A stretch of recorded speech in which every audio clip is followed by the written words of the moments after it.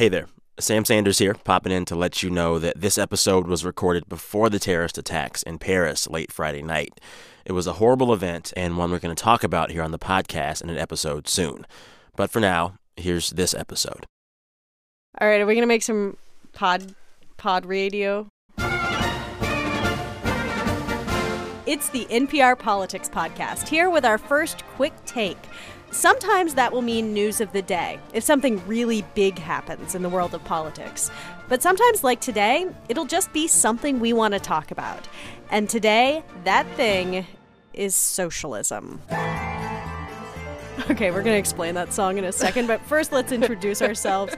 Ron Elving, editor and correspondent. Danielle Kritzleben, digital political reporter. Oh, and I guess I'd better say who I am. I'm Tamara Keith. I cover the White House and also the campaign, especially Bernie Sanders and Hillary Clinton. Mm-hmm. And Bernie Sanders is why we're talking about socialism today, because socialism is a big word, a big ism with a lot of historical baggage. But Bernie Sanders is making socialism part of this presidential election in a new way. Here he is in the Democratic debate last month on CNN with Anderson Cooper, which was distributed by Westwood One Radio. Senator Sanders, a Gallup poll says half the country would not put a socialist in the White House. You call yourself a democratic socialist. How can any kind of socialist win a general election in the United States? Well, we're going to win because first we're going to explain what democratic socialism is. And what democratic socialism is about is saying that it is immoral and wrong that the top 0.1% in this country own almost 90%, own almost as much wealth as the bottom 90%. That it is wrong today. So, Ron, that song that we played earlier was, of course, the opening title to The Americans on FX. That sounds like socialism, no?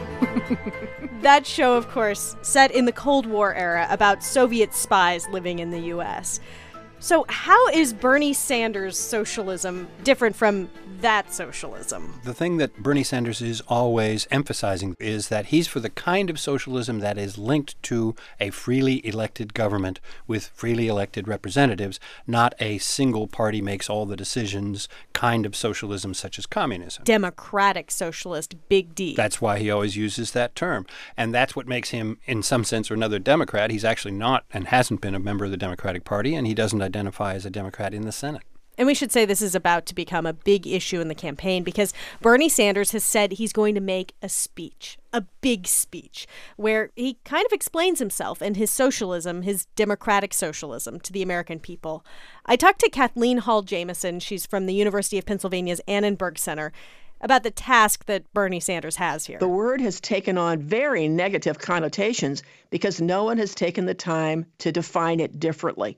And Bernie Sanders is taking on an uphill fight, but he's trying to change a definition of a basic word. There are polls that show that people are more likely to vote for an atheist than a socialist. People over a certain age, even if they don't remember the Cold War, they do remember that socialism is something that's supposed to be bad, and that's what they were taught in school. And every time President Obama did just about anything on a policy front, Republicans would shout, socialism! Right. And so if you have just been around for the last 8 years, the only time you ever hear socialism is when somebody doesn't like something Democrats are trying to do. Right. Or government in general. Right, although, I mean, I would add, this varies a huge amount. Pew did a poll on this in 2011, at the end of 2011, and people aged 18 to 29, 49% of them viewed socialism positively. But you go up the age ladder, and increasingly, there's a direct correlation, essentially. I mean, the older someone is, the far less likely they're willing to believe socialism is positive. Well, and if somebody says socialism, which is kind of like communism,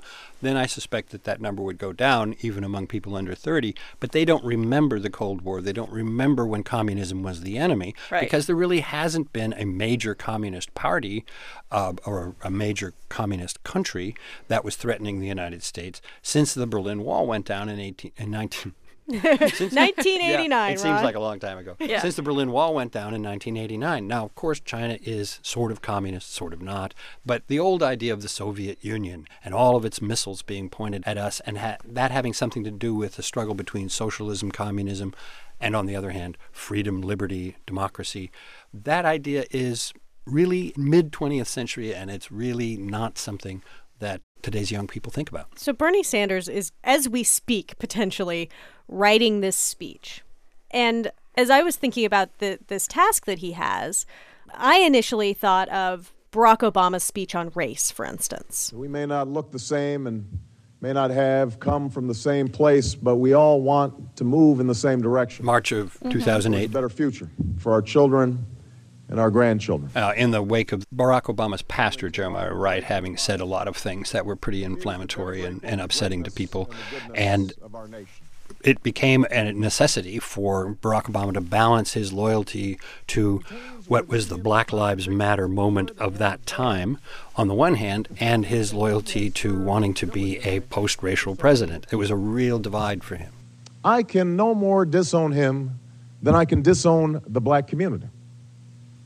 I can no more disown him than I can disown my white grandmother. And in that same genre of speech, we have John F. Kennedy. I want to emphasize from the outset that I believe that we have far more critical issues. Was it 1960, Ron? The 1960 campaign. 1960, he went to a convention of Protestant ministers, pretty much fundamentalists, and got up there and said, look, I'm proud of being a Catholic, but it has nothing to do with my day job. So it is apparently necessary for me to state once again, not what kind of church I believe in, for that should be important only to me, but what kind of America I believe in. If I'm the President of the United States, I'm not getting any directions from the Vatican, and I would tell my church, I'm not taking any direction from you. And he was quite explicit about it. He addressed it. He punched it in the nose. It was a 10 strike for him, and the issue after that seemed to be much diminished. Right. So if you're not a white Protestant guy, I think the long story short has been that you have to get up, or you somehow feel compelled politically to get up and speak to, I'm different, but don't worry about it. What's fascinating for me is that Bernie Sanders is not a Protestant guy. He is Jewish, he's secularist, he's humanist. And yet, that's not the thing he feels like he needs to give a speech about. The thing he feels like he needs to give a speech about is the ideology that drives his politics, this democratic socialism. And it's pretty understandable if you sit down and think about it for even a few seconds. It's like, it's about beliefs. It's not about skin color or where you go to church. I mean, this is something much more fundamental and much, I think, scarier to a lot of Americans than, say, a president who looks different from them. Which may be an overly positive view of how Americans think, but I like to think so. Yeah, it turns out we are not actually post-racial, no, but we're not. That's another topic. Or post-gender. It is another topic, but it is true that what matters most in a president is what he or she would actually do in office. I think most people would agree. It's more important than the identity issue, even though we know the identity issues matter a lot. Mm-hmm. Now, we were talking about another speech. It's a different sort of identity speech. And it wasn't a speech given by somebody who was running for president, but in fact was a speech given by somebody who was rising in politics. Well, he wasn't even supposed to be in politics in theory. In 1964, Ronald Reagan was an actor and a TV pitchman for 40 Mule Team Borax, I'm not making this up, and General Electric, and he traveled around the country doing inspirational things, not unlike Ben Carson's recent career. And he was asked to do some things for the Barry Goldwater campaign in 1964. And his handlers, I'm sure, said, oh, gee, Barry Goldwater's kind of controversial. He's so far right. You really don't want to do that. It's not popular to be a conservative. And Ronald Reagan said, conservative is not a dirty word. I'm going to do a speech reclaiming that word for the mainstream American. Somewhere a perversion has taken place.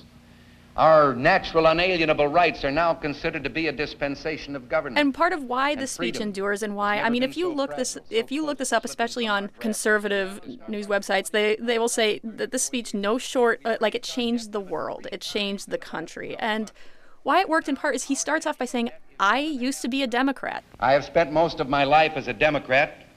I recently have seen fit to follow another course. I believe that the issues confronting us cross party lines. He makes it personal. One side in this campaign has been telling us that the issues of Here's this election... why. And in a sort of tie to what we're talking about today, he said that Barry Goldwater would, quote, stop the advance of socialism in the United States. I think that's exactly what he will do.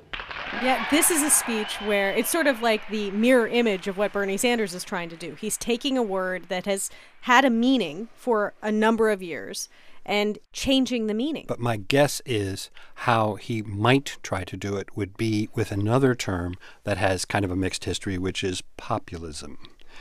Populism. Now, there's populism of the right, and some people call Donald Trump a populist, which is bizarre since he's also a billionaire, and usually we associate populism with the great masses of people who are, generally speaking, poor or middle class. But for some reason or another, Donald Trump has made himself a spokesman for those folks, and it seems to be working, at least with some. Populism can also be of the left. Okay, none of us are. Are you under 30? No. Okay. Although I'm touched that you think so. Okay. Moving on. Okay. I'm just doing some quick calculation for my birthday. No, actually, I'm not under 30. Okay, so none of us in this room are under 30, but why would it be that young people don't feel negatively about socialism in the same way that people who are somewhat older do? I mean, it's actually like if you look at the numbers, it's a sliding scale, and 18 to 30, you're like, oh, okay. And by 65, you're like, whoa, no, never. The word social, people in their teens and 20s, when they hear the word social, the next word they expect to hear is media. Not communism, not Joseph Stalin. You know, they don't think of Mao when you say socialism. But I think maybe the economy has failed a lot of young people in the U.S., like people who have graduated from college or high school since 2007, 2008 onward, have had major trouble finding jobs after getting this, massively expensive piece of paper, all of that. And graduating also, once you do find a job, into an economy where your work isn't rewarding you the way that it used to, where, in fact, income has stagnated. They don't have this generally sunny outlook on the future that their parents had. The word is just not scary. Sure, yeah. The word is just not scary. And yes, you're right. Well, Lenin might as well be John Lennon. Yes. Well, in fact, if you say Lenin and Marx, people are as likely to think of John and Groucho. The word is just not scary. I think that's all the time we have for now. I'm Tamara Keith. I'm Ron Elving. I'm Danielle Kurtzleben. And we'll see you or hear you next time on the NPR Politics Podcast.